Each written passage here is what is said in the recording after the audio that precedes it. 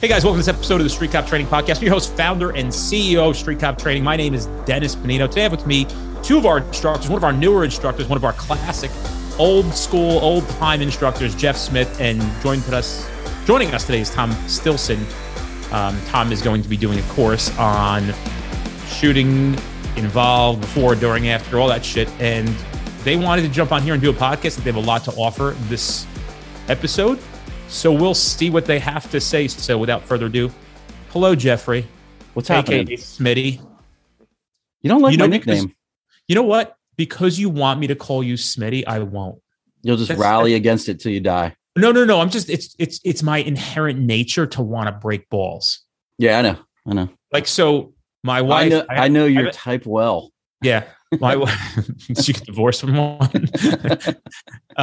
My wife said, "Oh, this is annoying. You have an iPhone now because it rings like mine, and the sound when the text message comes through sounds the same as mine too. This is driving me nuts." And I was going to change it about 30 minutes before she said that. I was like, "Let me change it." I was going to do it right after, and then she said that, and I said, "Now I'm going to leave it just to be a fucking pain in the ass." No, just let me send you an audio file of me saying Dennis, and that can be your ringtone. That will really. I'll just continue to break chops. Yeah. Anyway, Thomas, what's going on? How are you? I'm doing good. Living paradise, you know? Here's my first question for you. When did you develop such a keen talent for making funny memes? Oh, dear God. We're going to start how I got started here.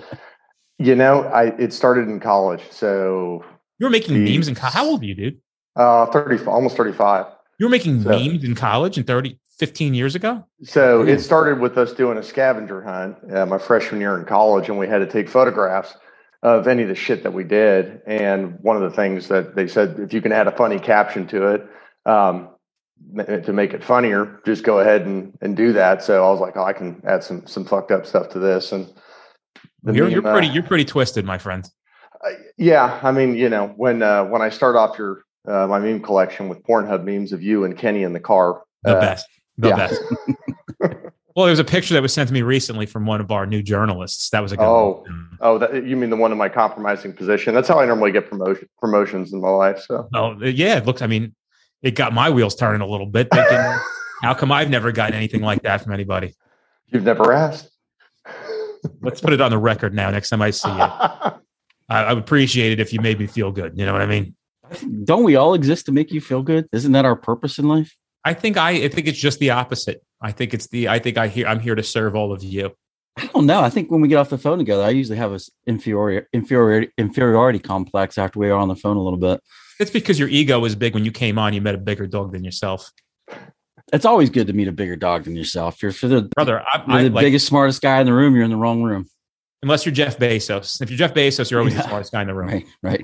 You know, honestly, dude, I know people come up and they say things like, "Oh my God, appreciate it." Like, I get fucking, I know people are nervous at times. That's how I get when I see Gary Vaynerchuk, right? And I've got to meet him 4 or 5 times now, or anybody that I really admire who's had impact on my life. So I actually said this to Becca right before I came into the podcast studio to do this podcast with you guys. We talked about humility and ego. And I said, I learned a lot about that from the people that I admire, that I was nervous to meet, and they made me feel like I was their best friend every time I met them, and that they were no different than me. So that was a real good life lesson for me, especially because there are moments where people are very appreciative of the work that we're doing, and it's important work, and they get excited when they get to see the person. Maybe they're subscribing to the podcast, whatever it may be. And it's an honor. It's a real pleasure that people think that I'm doing something well enough where they'd want to take a selfie with me. And it's always welcomed. You know what I mean? So, but like having a lot of humility with that. And believe me, I know that there are people who know a lot more about a lot of things than I do. I'm just doing my thing, and love breaking your chops, Jeff Smith.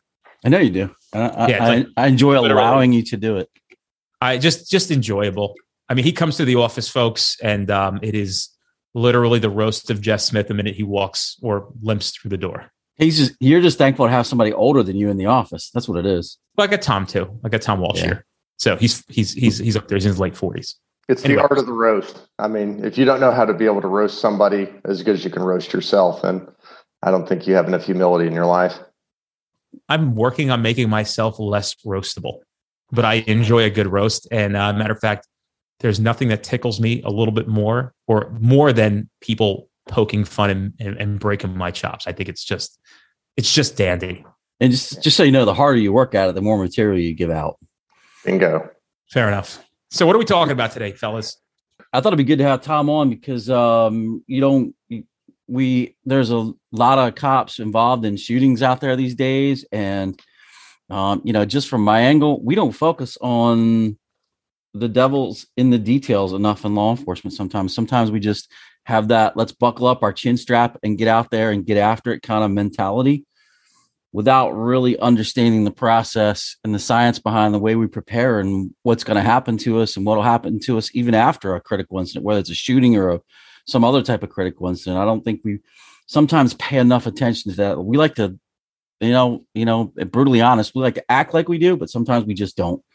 And Tom's got some good insight into that. So I thought it'd be good to get him out here. And I think his class is going to be a real good class for people to get into. Give us some context of why you're qualified to speak about this. Tell us about, if you can, whatever details you can of the incidents you're involved in. Yeah. Both of them have been adjudicated. So I started my law enforcement career in 2015, took kind of a different route. And I know, Dennis, you've roasted me about where my background started. I was a college educated guy, went to kind of the Ivy League of the West Coast at Stanford.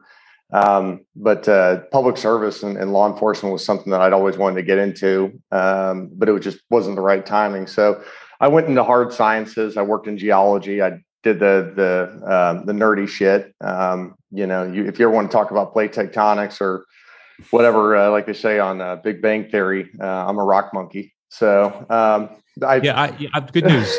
I'm not going to want to talk about that. I wouldn't. Matter of fact, you gave me like agita thinking about my fucking 7th grade science class and like how I was completely checked out. You're not wanting to self-harm though, are you? I just want to make sure of that. I'm not driving you to that point yet. During the day, yeah. Sometimes it crosses my mind. So, as time went on, life happens. I was involved in a serious car wreck, got injured during that, and life just took a turn and moved back to the Midwest. Went to law enforcement academy and started my first cop job in 2015. I was in my first officer involved shooting in 2017, where me and my partner were ambushed from a homicide suspect to all kicked off with a domestic. Went through that, joined my second agency, was involved in for lack of a better term, second critical incident, where I was one of the responding officers, where we had one officer shot and killed and another one wounded due to a roving active shooter. Dennis, you've had one of those. You had the officer on that one. He's a good friend of mine, of ours. Josiah. Josiah. And what a kid, by the way. Like, oh man, dude's a fucking beast. You wouldn't look at him and think that, but he's not a different level.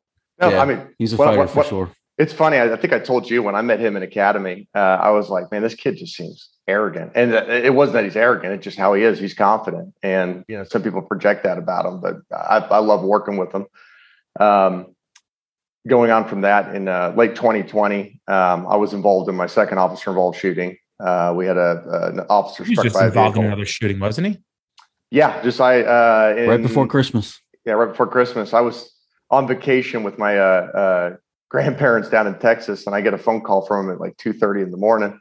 Bro, I just was in a fucking shooting. What do I do? So, it's and that wasn't the first time I've had that phone call. We can look at everything that we do in our life and our experiences, and we can look at them as good and bad. And we can try and summarize it as that much, or we can look at, and this is something I talk about extensively in my class, we can look at our experiences as a growth opportunity. Even some of the most awful shit that we could possibly go through in our career, dead kids, child sex abuse cases, homicides involving legitimate innocent victims, officer involved shootings where an officer is hurt or killed. These sort of awful incidents, there's still some kind of value that we need to find in those, and that we can find in those.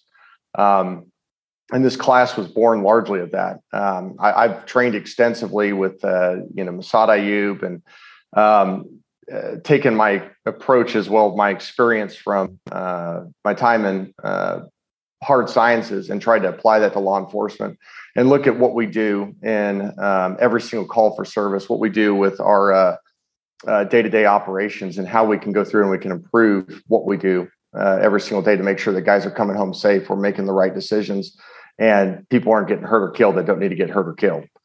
So that's been, I'd say that's pretty important stuff, right? And everybody wants, it's so interesting. Life is life in general.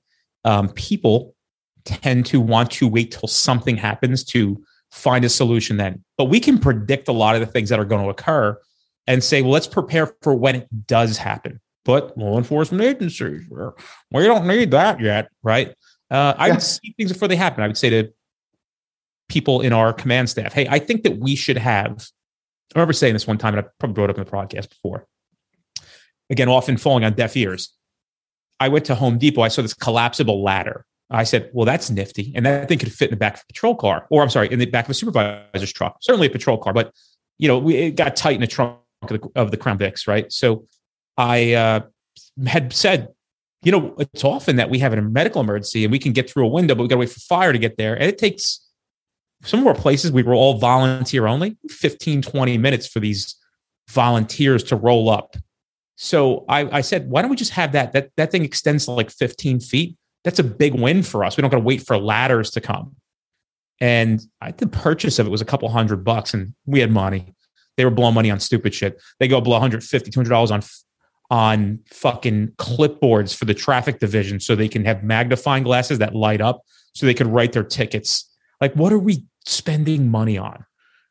Such dumb shit. They're buying extras for their friends. And I'm like, how'd you get one? Like, I'm friends with the traffic sergeant. He ordered me one too. I'm like, what? Like, what the fuck is going on at this place? Well, We're blowing money on stupid shit. So, I can't emphasize enough that probably some of the motivation of this training company is to prepare for these things before they occur. Hence, Tom Stilson's joining us in this because he's been through 2 OISs, and it's important to know these things. And I mean, just beyond that, both of those shootings are very diametrically opposed. When you look at my first shooting, small agency, second shooting, much larger agency, you would assume that the larger agency would have been better prepared. And this isn't, I'm not going to name drop them or knock them publicly.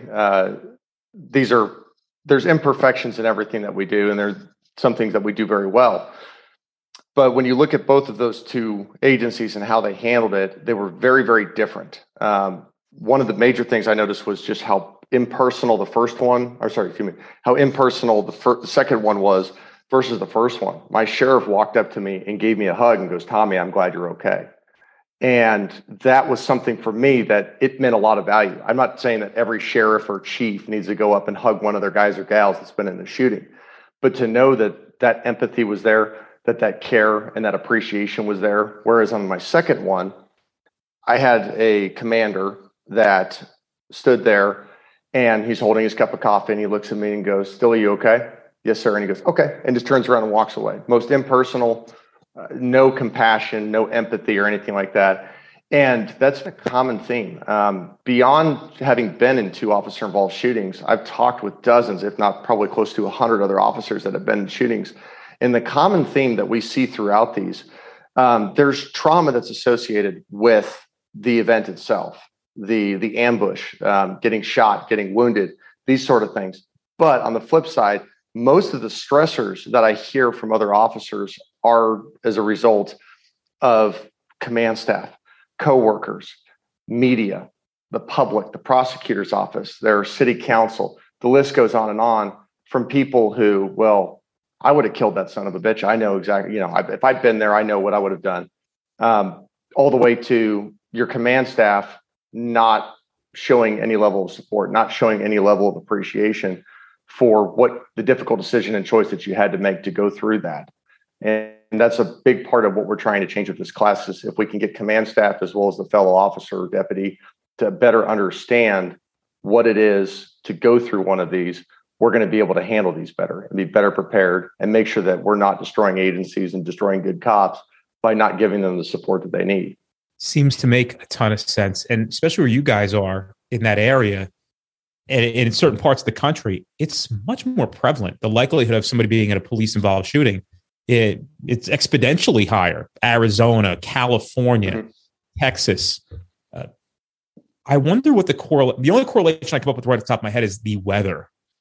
So we know that when the weather's nice, I used to tell people when they were new at the police department, if you see the bugs come out, that means all the bugs come out. So if you come to work and it's that first spring day, it's your first day back after your days off, understand that if you are seeing spring arising, that means every critter, every bad guy has now woken up as well and is now coming outside. So we get away with it, I think, here a lot in the Northeast because it's typically much colder throughout the winter. But once that summer hits, and that's the only correlation I can imagine, is because it's always warm in Texas. It's always warm in California and Arizona. So they've got Florida, right? They have, oh my God, the OIS is in Florida.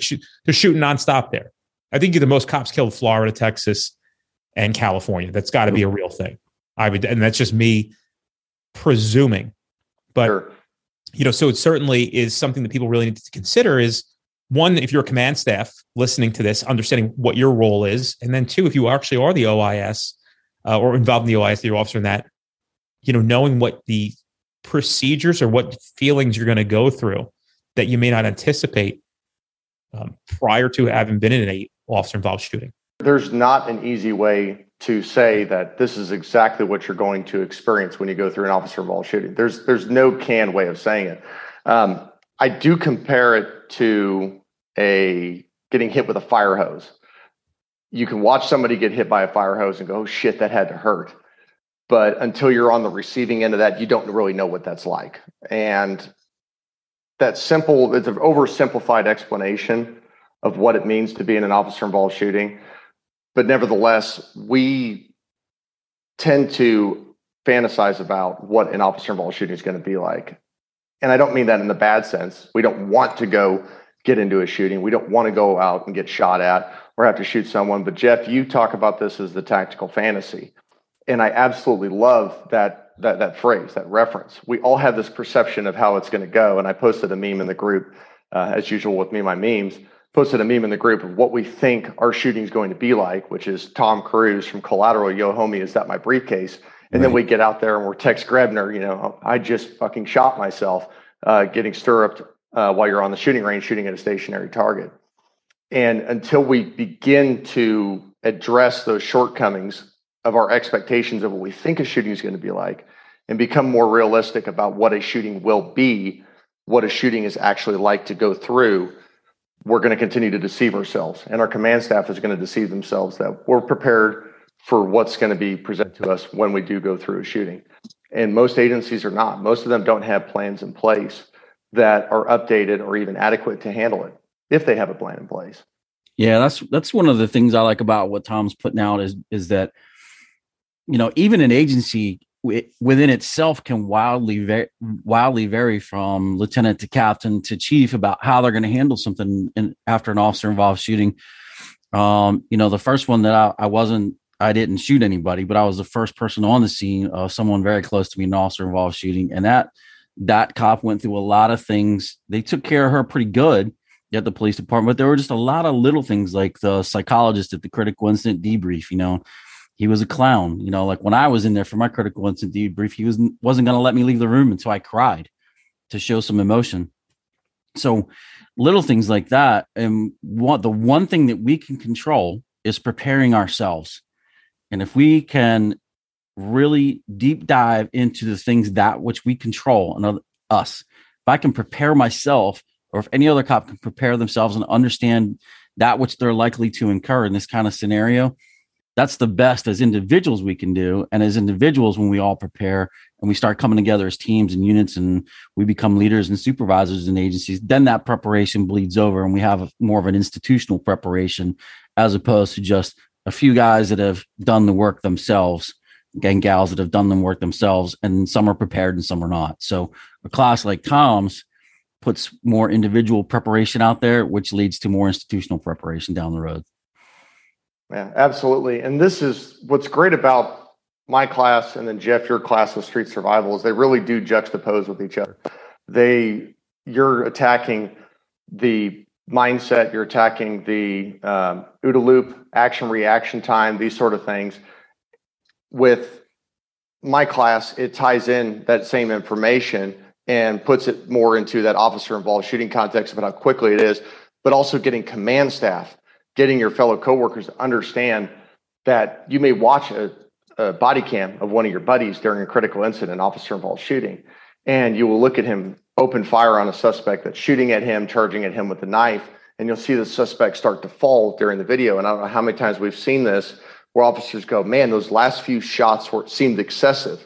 Why did he keep shooting? There's no reason for him to fire those last 2 or 3. He was already falling down. But that shows a complete lack of understanding. And it's nothing that's, I don't decry command staff or our fellow cops because they say that.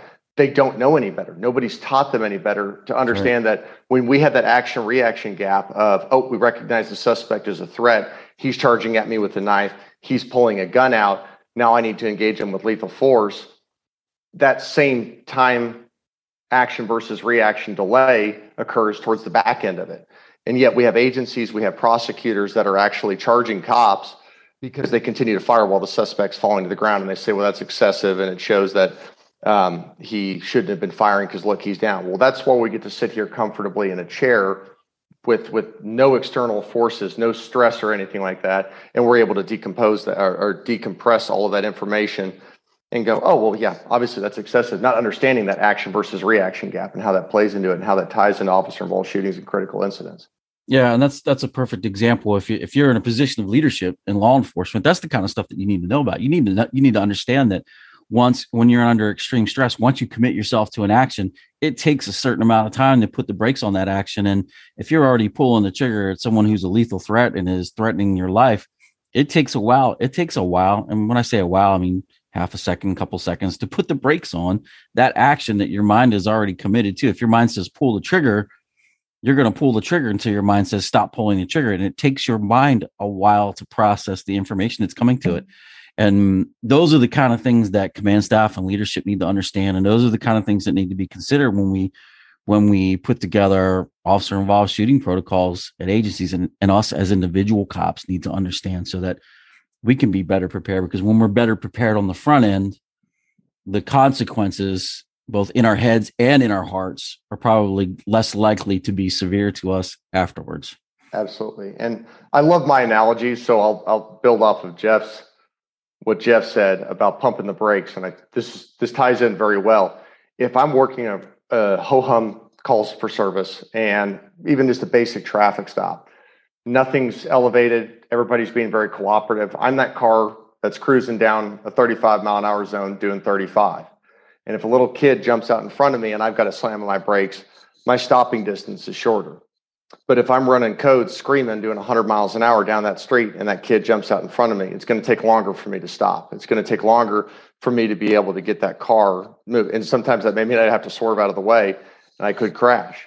That's what we see when we go to an officer involved shooting, or we have an officer involved shooting or a critical incident occur. The dynamics have completely changed. You're doing 100 miles an hour, and for you to stop or change course is going to have imperfect consequences. There's going to be things that are going to occur during that on its surface we look at and go, that doesn't look good. That doesn't look good. Well, policing, particularly during critical incidents and officer involved shootings, it's not pretty. A use of force is not pretty. Shooting another human being is not a pretty thing, but that's what we're expected to do as law enforcement officers. That's what we're expected to do. We're not given that gun and all these tools to look pretty in photos and hand out ice cream to kids. And I don't want to tear that down and make that look poor, but at the same time, we're given that gun to protect the community. We're given that gun to protect innocent people and to protect ourselves. And that may mean having to use force against another human being. It's not a pretty thing, but it's something that as law enforcement, we need to have an open conversation with ourselves, our coworkers, and also the public. That's a very critical thing that we tend to sugarcoat over a lot of times during these incidents. We have a great opportunity to really communicate to the public the dirty underside, if you will, of what our job may have to entail to keep the public safe and to have that luxury of not having to worry in the back of your mind, am I going to get mugged? Am I going to get shot? Am I going to get attacked on my way to the store? Yeah. And that you touched on it a little bit too. You talked about that tactical fantasy. You know, cops will a lot of times make that statement while they're sitting in Tommy Tough Guy land in their chair watching what you did. And they'll make that statement. I'd have just shot him. Or I would have done this or I would have done that. But they weren't there. They didn't smell the guy's breath. They didn't see the blood, the veins in the guy's eyes. They didn't see the blood pumping in his carotid artery. They didn't see the way he was breathing. We don't know because we weren't there. But, a lot of times those of us, and, I've done this. I'm guilty of this myself. I don't know if you guys have ever heard of the Dunning-Kruger effect, but really all it is people that have a low ability at a particular task tend to overestimate their ability at that particular task. And that is rampant sometimes in our profession, especially when it comes to firearms proficiency. A lot of people that say, I'd have just shot them are the same ones that complain about having to go to the range for 4 hours twice a year. Yeah. Well, I mean, we have to look at how they perceive it for a lot of the command staff people. Your officers will go to the range and we're shooting on a static range at a static target, stationary. Nobody's shooting back at us. There's no force on force. And we have to meet a minimum number. There's a lot of agencies that don't even require a time constraint on their qualifications. So there's no actual stress factor that's being added into that of just a little bit of pressure of you have to meet this particular amount of time. So we see agencies, but they do that because that's the minimum level that they need to do.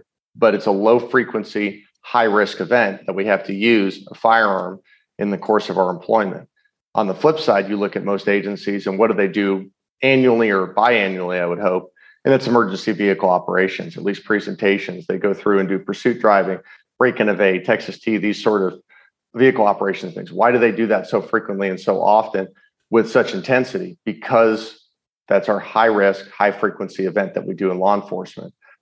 We have to begin to train ourselves. And this is where actually going out on the range and practicing and then making your drills for your agency. That's the first step, is making your agency actually encompass real training scenarios, actually applicable training to your firearms qualifications. And it doesn't cost a lot of money. Dennis, you were talking about this earlier. You can throw all this money at this stuff. And I mean, the stupid clipboards and all these little things, when you could throw some extra money at some extra target stands. So now you can simulate a target moving towards you or away from you at an angle, and then you having to move and shoot at that target on a static range. You don't need a several $1,000 system to simulate a moving target. You just need some creativity and ingenuity to do that. And you're going to prepare your officers better for actually experiencing the stresses and the environment of an officer-involved shooting. Yeah. Rich Bruno, who's our new firearms instructor here, is doing a very good job with working with very little to make some real good, real-life feeling scenarios occur on a range. And I'm actually writing a bunch of notes. Rich will be in this afternoon. I have a lot of notes from listening to you guys about plans that I have to make things better. And that's what I do. I just make better things to make things better for everybody else. So I couldn't agree more. And there's obviously this dynamic of where people are safety minded. Maybe there's a lack of resources, but you'd be surprised when you get a little creative. And I would urge everybody who is creative and come up with ideas that may not cost very much money or any money at all to at least propose them to your administrations, your police academies, your training divisions, saying, hey, I saw this or I thought of this. This might be a good idea. And one of the ones I talk about, and hopefully people are listening to this who are in charge of academies, a simple one in the academy is, how many of you were trained on how to do a foot pursuit in the academy? You had all this time to PT, but now one person ran you through a drill once or twice or 15 times, which you should get 15 times, of here's a radio, your drill instructor or your instructor is the dispatcher. You're going to have people come to the academy every day dressed differently. We'll take different looking people. We'll change the environments. We won't use the same one over and over again. And that could be going from parking lot A to parking lot C at a college campus where most police academies are done. Or we're going to go to the park today and there's 4 open fields and there's houses. You just could pick these things out. And every week for the 15 to 24 to 30 weeks that you're in the academy, you're going to run a drill, an endurance drill, where you're going to give a foot pursuit. What does this cost? I mean, anybody in anywhere can find the resources to dig up. Hey, can we borrow a couple radios for the academy? Every police department has 25, 30 extra radios. You can go to channel 7, which is a direct talk channel, stay off everything else, and you have extended mics. Have them put their belts on, and you don't got to have guns. Just Have just get used to the radio candor, simple stuff. So this way, when you have your first foot pursuit, you don't sound like a fucking lunatic and give everybody at the agency a complete heart attack where we can't stomach food anymore. And we just go to our cars and start. And by the way, if you're hearing things like that and you're a more seasoned police officer, don't be afraid to get on the radio and say, who are you? Where are you? We don't know who you are. Tell us who you are. They may hear that. And we have had senior guys in pursuits. I've heard them. I'm in a pursuit. Who are you? You're here 17 years. I know you haven't been in many pursuits, but who the fuck are you, dude? And where are we failing to get these people this training? We do this semi-annual training or these biannual trainings, whatever you want to call it. I think semi-annual and biannual is the same thing. What are we getting accomplished here? Even the stuff that we have to do. I look at this. This is where my wheels are turning nonstop. I get you got to do CPR. I get you got to do this. I get you got to do that. I get you got to do domestic violence. Let's make it better. Let's not make it so like we're just like, oh my God, click, right? I got to show up. This is brutal. Like, how can we make this better for everybody? And why are we just covering how to do CPR when police officers respond to what? Every fucking medical call there is. So great. CPR is important. What people don't realize is like rescue breathing is significantly more important than CPR. A choking victim is probably more important than CPR. People think people are resuscitated with CPR. You realize the statistical data on us or human beings saving another human being with cardiopulmonary resuscitation, it's almost like nothing. Like it's what they've discovered is most people aren't dead when they're given CPR because cops they're pumped up. You're not using your right fingers. You're not really getting in there for the pulse and making sure there's no breathing, no pulse. So they start doing CPR. The person's never dead. They still got a heart rate. They're just having shallow breathing. So one of those things to recognize, here's some simple stuff. I watch guys do this. And I think in my head, how many people die a year because these fucking cops? And it's not even their fault, right? But it comes down to like, where's the conversation of what rescue breathing looks like? It's amazing. One of the biggest ones that we see is overdoses. That's what we see constantly. You took the words out of my mouth. Yeah. Right. You ever pump air into an overdose victim? Literally, they go from purple to white in about 30 seconds. They go back or whatever. If you were black, you could see the color of the skin change by just giving them air. I mean, I could sit there and resuscitate or we didn't have Narcan when I left. Right? Nobody had Narcan. So I would sit there and just pump people waiting for the paramedics. The only ones that had Narcan. And I'm like, we're good. She's going to make it. Think about it today. You got people that are high on Fireball and Jameson's getting Narcan because Narcan is the answer to everything. Now, if you so much as look like you might be a drug addict or having an overdose moment, you're getting Narcan these days, whether it works or not. And to go back, to what you were talking about, it's biannual or semi-annual firearms training. That's not training. And you show up and you shoot 100 rounds at a target that doesn't move. And you're using the same course of fire that you used for the last 17 years. And you're just like you said, Dennis, like, oh, I got to be here. And I like to shoot. I like firearms training. But, when we went to the range for our annual firearms training, up until the last couple of years, what we did was we fucked around for 6 hours. We shot a daylight qual, a nighttime qual. We shot the long gun and we went home. And there was no training involved and there's no retention in that skill. Doing that once or twice a year. You don't retain that because you guys think about it. Every time you went to the range, the worst shooters were the same damn guys every time. Why? Because that's not training. That's just liability prevention is all it is. Well, you got to say they did something. And it's amazing when we had a handgun ammunition shortage that all of a sudden the qualifications went down to once a year. Mm-hmm. They could not find the handgun. So there's a lot of solutions to a lot of these issues. And again, I'm not somebody, I'll say this over and over again, I'm not somebody who's just sitting here bitching and complaining. We're fucking doing something about it. Yep. We're gonna do something, whether you like to hear it or not. Whether you're somebody who agrees with what we have to say, we're not here for you. If you like what we have to say, this is who we are. We appreciate your support. We need your support. And I'm telling you, after an episode like this, I'll get like a director from Police Academy. He's like, "Yo, we want to unfuck this shit. Like, how you help us?" And it's my job to try to figure out how do I do that faster because I have. I should put a picture up on Instagram. I literally took the notes out of my phone and transcribed them to I'm guessing a 4 foot by 3 foot whiteboard, and I'm still not done writing what my to-dos are. You love those so I go whiteboards. To that board. I have to have them, dude. Like I literally, what I think about? What's that movie, A Beautiful Mind, where the guy's just like writing crazy shit all over the place? I can't emphasize to you. I'm literally writing notes about other things I have to do because I got to get them out of my fucking brain today. And I got to hand them off so I can get down to the work that needs to get done to make all of this shit better. And that's my role now is, okay, I get what's wrong. We're trying to address what's right. And it's little by little, day by day, brick by brick, this thing will get better. And what's the option? Is not do anything. Like nothing's been done for a long time. And others have attempted it. Some people have put some serious dents and have really contributed to a lot of training and changed things for the better. But there hasn't been much. There has not been much movement. And it can't be everybody who can have the ability to make the change. And it's a very audacious thing to say. But as I sit here with some phenomenal ideas, the question I have for myself at times is, how come nobody ever thought of this? How come nobody else ever thought of this? And I'm not in an environment anymore where I can make a suggestion and just get shot down because that's the way we ever did it. Here's another one. How about this one?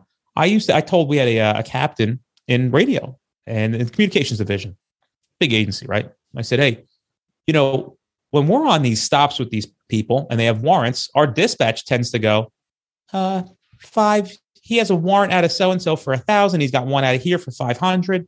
And they're sitting there listening to that.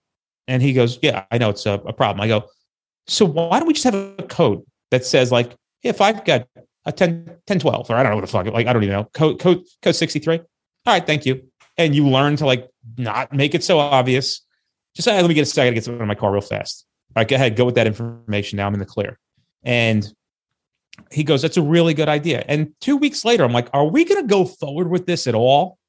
Because they're still doing it. He's like, nah, we're used to doing it this way. That's cool. So we'll just get shot in the fucking face because they know they're going to jail. Like, it is no different than telling somebody while they sit in a car in control and with arms reachable weapon that we're going to take law enforcement action. If you're going to do something, here is the jump on me tactically. But it's just all I can do is, Tom and Jeff, is take the information and put it out there and say, hey, we think this might be a better idea. Yeah, you could take it or you could not take it. And if you take it and you use it, great.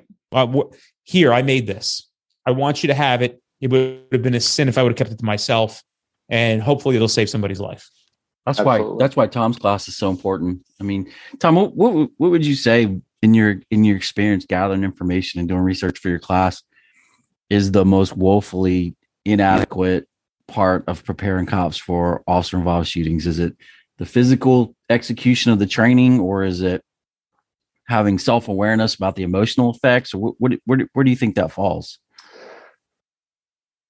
That is, so I said earlier, officer-involved shootings are highly complex. There's not a simple answer to it, but to try and summarize it as the most underprepared, it's cognitive dissonance. That is the number one thing that law enforcement, command staff, the public, media, it doesn't matter who. We live in this world where we think that because it hasn't happened to me yet, my tactics are sound. My plan is sound. Everything is working perfectly fine for me because it hasn't happened to me yet. I've made 1,000 traffic stops and I've never had a guy take off from me on a traffic stop. I've never had a guy try and pull a gun on me on a traffic stop. Oh, I've always made it a pro. I use this as an example. I've been to this house 20, 30 times for a domestic assault or a domestic disturbance. I go to that house. I park in the same spot, 2 houses north of up the street.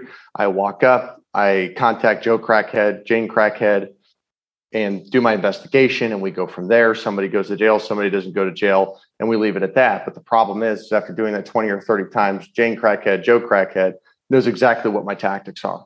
If I don't change my tactics up, if I don't change my approach, if I never challenge myself mentally to go, shit, what if Joe Crackhead got a hold of Uncle Bubba's AR-15 and today's the day that he's tired of the cops messing with him. He's tired of the cops showing up to the house and he figures he'll just go ahead and shoot at the cops. Now you're in a scenario you never presented and you never considered. And it's not looking at it from the fantasy of, well, I'm going to roll up there, I'm going to strut up, and when I see him present the rifle, I'm just going to shoot him. That's not realistic. That's that tactical fantasy, Jeff, that you talk about.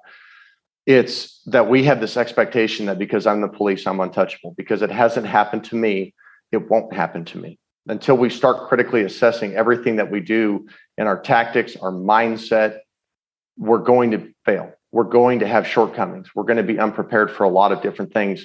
And that's not just that officer that was involved. That's that commander. I talked with a officer that we're good friends with. He's one of the other ones that does memes for us. He works for an over 2,000 officer agency on the East Coast. And he told me the last time they had an officer involved shooting was 10 years ago, and they have no fucking clue what their policy is on it. They don't have anything. They have no idea. And I've had phone calls from chiefs. I've had phone calls from deputies that were involved in shootings. And they go, we didn't know what to do. We haven't had one in 5 years, 10 years, 15 years. Nobody here at the agency has been involved in one. So when we get to this, we're suddenly inadequate and we're not prepared for it. But it was because they went through day-to-day operations, figuring this is the norm. It won't happen to us. It's not going to happen to us until it happens to them. And some of them are facing horrible circumstances where an officer was wounded or killed, and they're not providing that support. And there's agencies, there's commanders and staff that may look at that and go, well, yeah, no, I'm prepared for it. I'm prepared for it. We'll handle it. What plans have you put in place? How are you going to communicate that? How are you going to investigate that? What agency is going to investigate that? How are you going to handle the internal? Are you going to be providing that support for that officer or deputy that was involved in that trooper that was involved in that? And when we say providing support, it's not just, oh, hey, we're going to have you go talk to the department psychiatrist before you go back to work, and we're going to make sure you're okay. That's horseshit. I've been through 5 different psyche valves. Amazingly, I passed all of them, as warped and twisted as I am. But I'd like to appeal those decisions. Yeah. Where can I write a letter to? Because I can get that. my wife was like, how in the fuck did you pass those? But the problem is that again, that goes back to that liability reduction for the agency. The agency is just trying to say, look, see, we ran you through a psyche valve. Yep. You're not crazy. You're not going to eat your own gun, and you're not going to go out and start tuning people up when you get on the street. That's not true support. True support comes from your upper command giving you a phone call, showing up and having a face-to-face meeting with you, checking in with you. I've known leaders that have gone out and had a beer with their guys. Hey, I want to make sure you're okay. I've been through shit like this. And then they talk about it. Talking about this stuff is one of the best things you can possibly do. But to tie back into this, the importance of having that support, the importance of that peer support. You have to understand that officer is going to come back from that administrative leave one day, and he or she's going to go back out in the street, and they're going to go out and work calls for service, and they're going to be talking with their buddies, and they're going to ask them, how are things? How are you doing? We're going to talk shop. And what do we do as cops? We bitch. That's one of the best things that we can do is we complain. And if our command staff was absent and all they did was just check the present button, like, oh yeah, I showed up, I was there, I talked to him for a couple of minutes and then I left, and you're not actively supporting him, you will watch officers become disgruntled, angry about how their agency handled it.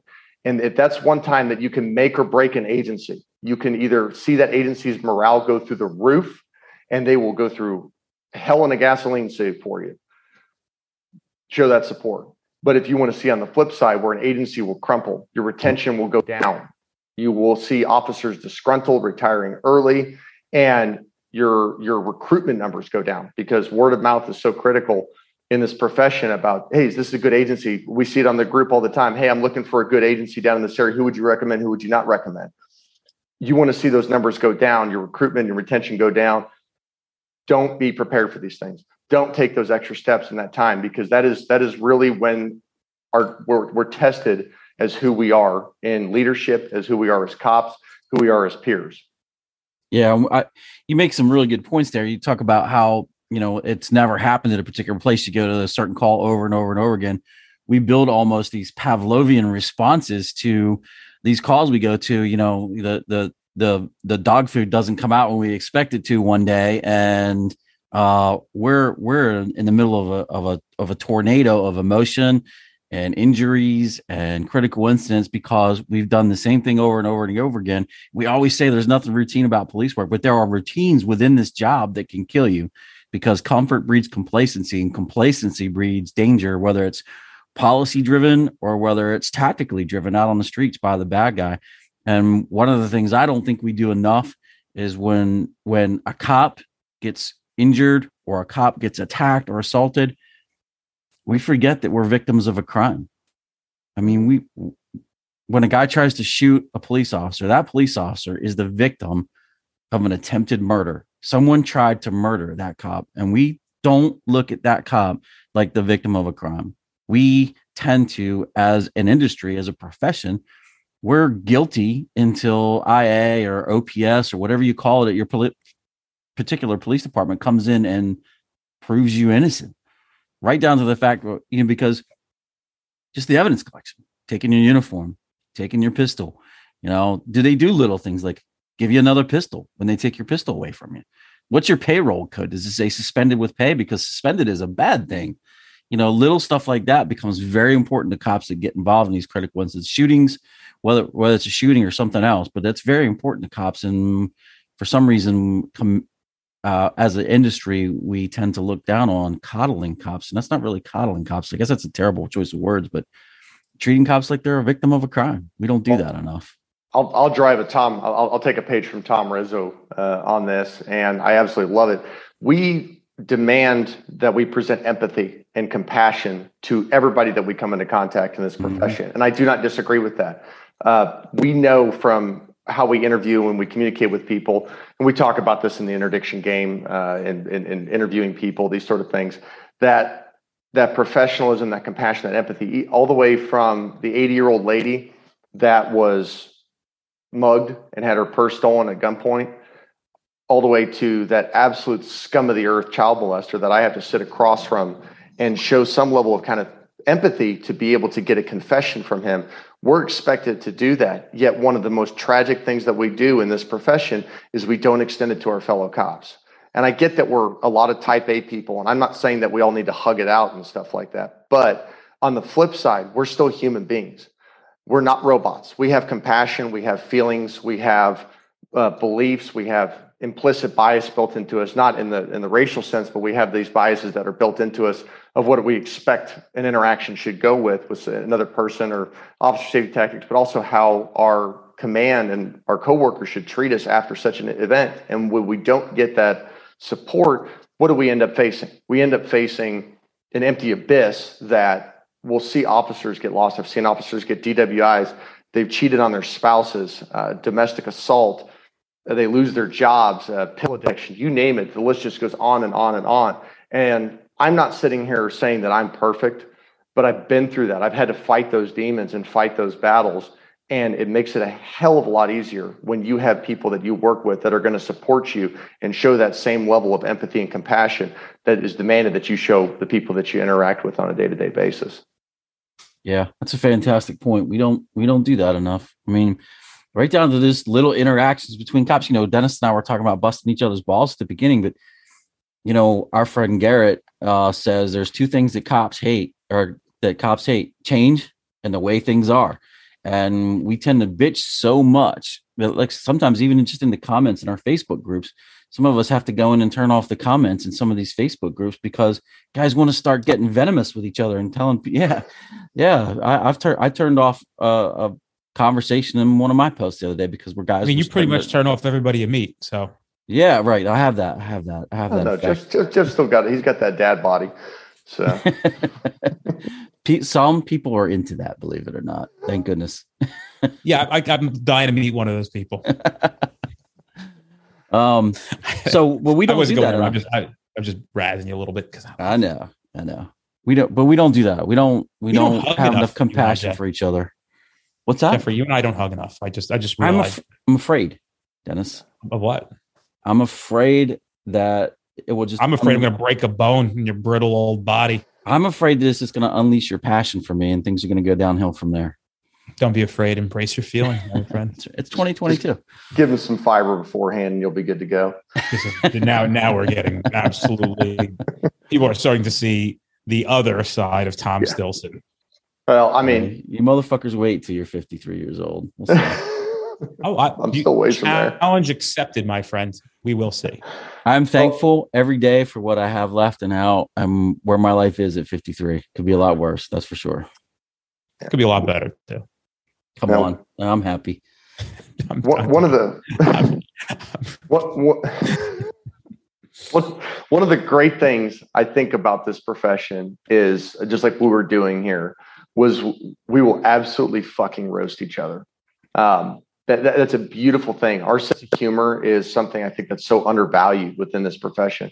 We have a great sense of humor. We have a dark sense of humor. And with that sense of humor, you can get through a lot of different things. And I think what a lot of officers aren't prepared for, for as savage as I can be on giving myself and other people a hard time, what I wasn't prepared for was literally 2 days out of the shooting, some guy coming up and giving me shit about shooting a picket fence during the shooting. Like, you shot the fence more times than you shot the suspect. And I mean, it's fucked up, but there's stories. There was a story, I think it was down in Florida a few years back, where a officer responded to a armed subject with a shotgun. Turned out it was like the 70-some-year-old guy in a wheelchair. And officer gets there. Guy won't drop the shotgun. He spins around. I think he cranks around off of the shotgun. So the officer has to shoot him. Absolutely 100% justified. Is it shitty? I mean, we don't wake up every day thinking like, oh, I'm going to have to shoot somebody in a wheelchair. We don't think necessarily that who we're going to encounter is that person. That's a whole mindset thing that I cover in my class about what we may encounter. And that's a different or more extensive discussion for another time. But he comes back from his leave, and at their first firearm quals, the range master there comes up with a freaking wheelchair and puts the target in a wheelchair at their range qualification. I mean, that's a whole level of fucked up. You got to know your audience. And I'm not advocating for that. I'm not saying that's the thing to do. But as cops, we have that dark sense of humor, and that's how we address a lot of this stuff. And it's messed up. It's funny. But on the flip side, too, if you don't know that cop very well, how do you think he's going to handle that? He may laugh outwardly at that, but on the inside, he's like, you motherfucker. Like, dude, I'm losing sleep over the fact I had to kill somebody who looked like my grandpa. We have to keep that in consideration. And again, it's not having to walk on eggshells, worried about that. Oh man, is Tom going to twist off if I make fun of him on that? Guys on my squad give me a hard time about the fact that I've been in 2 shootings, but both of them have lived. I'm grateful that both of them have lived. Frankly, I mean, there were interventions, if you will, during that they're not dead. And when you look back at it, it's science and pure chance that's how it went. But even then, if they had died and I was still getting made fun of or given a hard time about those things, about how they transpired, if I'm not mentally prepared for that, that's going to tear me down. It's not going to build me up. And we have to find bigger and better coping mechanisms outside of our sense of humor with these things. One of the biggest things is we talk about post-traumatic stress, PTSD, and how that affects us after the fact, but we don't talk as much about post-traumatic growth. When you go through a traumatic incident, we tend to look at it as the bad thing. Whenever I've gone through any of my critical incidents, any of my shootings, any of these things I've been through, the biggest thing I have to take a step back from is what did I do well? What did I not do well? And how do I fix and improve what I didn't do well? How do I apply that for future applications in my career? And if I don't look at those things critically, I won't improve myself. So then the next time I roll up on a scene and I've got a young pup there and I see he's employing something that nearly got me killed, I can go, hey man, look, address it there on scene. And then after the fact, pull him aside and go, hey, do you see what I saw there, why I did that, why I addressed that? Hold him accountable, hold myself accountable, not for getting in trouble, but for coming home alive at the end of the day, making sure that we're improving our tactics and our ability on these things. And that's where this growth comes from that. One of the biggest things for me that has been cathartic and therapeutic throughout this whole process is that I've been able to tell my story. I've been able to tell other cops stories that have been through horrific shit that I would never want to see myself or anybody else go through. But because we can tell that story and those experiences and the lessons learned from that, maybe I'll get a phone call one day from another cop going, hey, man, I took your class.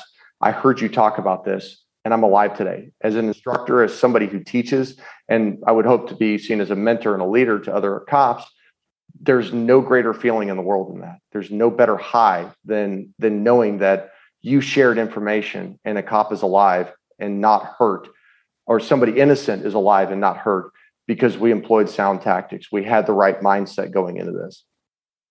I'm a quote guy. I love great quotes, and I love great quotes because great quotes stimulate thought. And when your thought is stimulated, your mind is open. And there's 2 really good ones. The first one is a Grossman quote, and I don't remember it verbatim, but basically says, "Don't expect the combat fairy to come in your toughest moments and bonk you on the head with the combat wand and magically make you able to do things that you've never trained for or rehearsed prior to this moment." And that's the same, not just with combat, with physical tactics, but it's the same with everything in law enforcement, like preparing for an OIS. If you're not prepared for it physically, mentally, technically, then it may affect the outcome with either with a fatal consequence.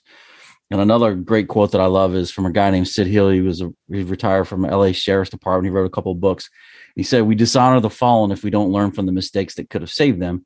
And I like to apply that to an even broader thing, not just for officers that were killed in the line of duty, but everything we do. Everything we do is a learning opportunity. And every day our Instagrams and our Facebook feeds are just filled with learning opportunities, things that have happened to other police officers. And I think if we're not creating these data points and putting them out there for people to recognize and open their minds and go, aha, and maybe give somebody that aha moment, then we're failing as trainers. So, absolutely. I'm going to jump in here and say this has been one of the most profound and wonderful podcast episodes. And let's not get all of it out now. Let's save it for another episode. And I just want to thank the street cop community, the law enforcement community, and those who support the men and women in blue who are listening to this podcast. We appreciate you tremendously. In closing, is there anything else that you guys want to contribute within the next 60 to 90 seconds? This opportunity that you guys have given me is something that I don't want to squander. I don't want to see another cop have to go through the experiences that I did and not come out better, not come out stronger. And this isn't just for cops that have been in a shooting. This isn't just for cops that are worried they may go through a shooting. This is for cops who are in that leadership role, who have to provide that support for our fellow coworker who's been through one. This is for that coworker who goes, man, John was through a shooting a couple of years ago, but I'm starting to see some problems and stuff with him here. What do I do? How do I go through and understand his position, her position, and make sure that support? We're a community. We're a very strong community. And as that community within the Thin Blue Line, we have a duty to take care of each other. And the information that I want to present with this class that I do put out there, it is with that goal that we do better for ourselves, we do better for each other, and we make sure that those numbers for cops that are getting into shootings, cops that are getting hurt, getting killed, having to leave the profession because of their experiences, those numbers go down. And the numbers of cops that can go through and find that same childlike enjoyment of what they had when they first started this job, and they can maintain that throughout their career. That's the goal here. I want you to be just as excited on day 900 as you were on day one, even after you've gone through all this shit. And finding those resources and the ability to do that, that's where this is going to start. Yeah, absolutely.